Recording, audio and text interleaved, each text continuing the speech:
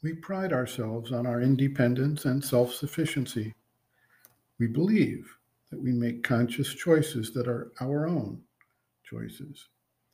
We do not generally recognize that who we are today and what choices we tend to make are very much conditioned by and even controlled by influences from the past. The Buddhist concept of dependent origination describes this intertwined relationship between the present and the past. There is a built in genetic inheritance that provides much of the framework for the mind, life, and body that we inhabit in our lifetimes, and thereby controls many events. Capacities and incapacities take on an important role in determining how we proceed through our lives. But the inheritance does not stop with our DNA. We also inherit ways of seeing and reacting from parents, extended family, our community, our society, and our educational system. Traditions, cultural folkways, prejudices, and predilections all influence our free choice at every moment. We are, of course, also influenced by current circumstances, information flow, etc., which are all formed based on the common past that we share with the others with whom we interact, closely or at a distance, in the society. There is also the inheritance that stems from our prenatal programming through the thoughts, feelings, experiences, consumed media and its impacts, diet, hormonal releases, illnesses, stresses, and drug intakes of our mothers, and the postnatal impacts of the mix of hormones, drugs, and other substances imbibed through breast milk, along with the feelings, thoughts, and energies experienced by our mothers in that crucial period. Embedded also in the DNA is the past evolutionary drives. We can see this in the animal kingdom, where animals repeat patterns that were not specifically taught by their parents or community clan.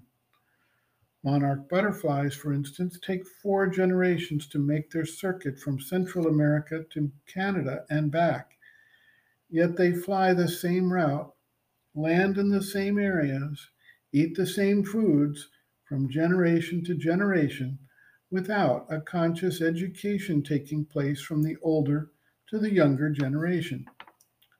Human beings also carry similar atavistic forms of knowledge into their lives, which govern actions and reactions that have been turned into deeply embedded habits in all human beings.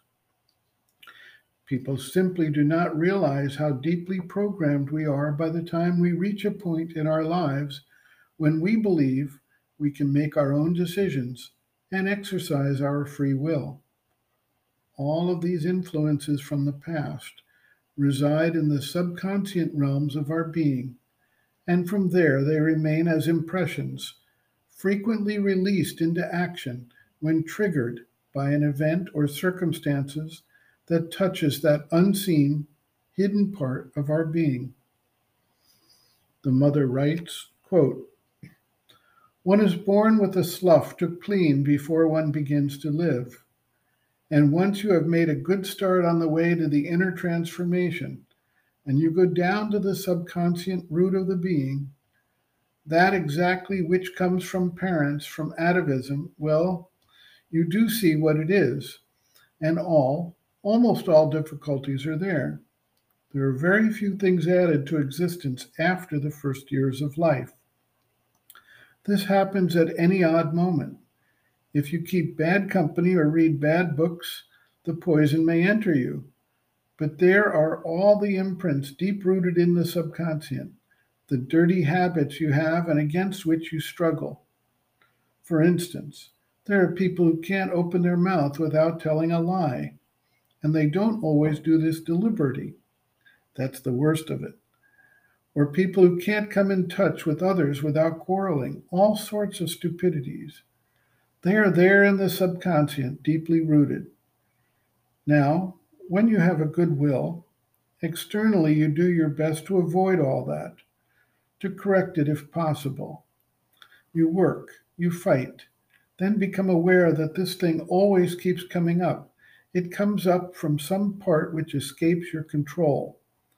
But if you enter this subconscious, if you let your consciousness infiltrate it and look carefully, gradually you will discover all the sources, all the origins of all your difficulties.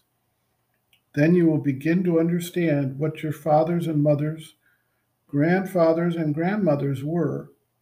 And if at a certain moment you are unable to control yourself, you will understand, I am like that because they were like that. End quote. Reference, Sri Aurobindo and the Mother, Living Within, the Yoga Approach to Psychological Health and Growth, Disturbances of the Subconscious, Collective Subconscious Influences, pages 111 to 118.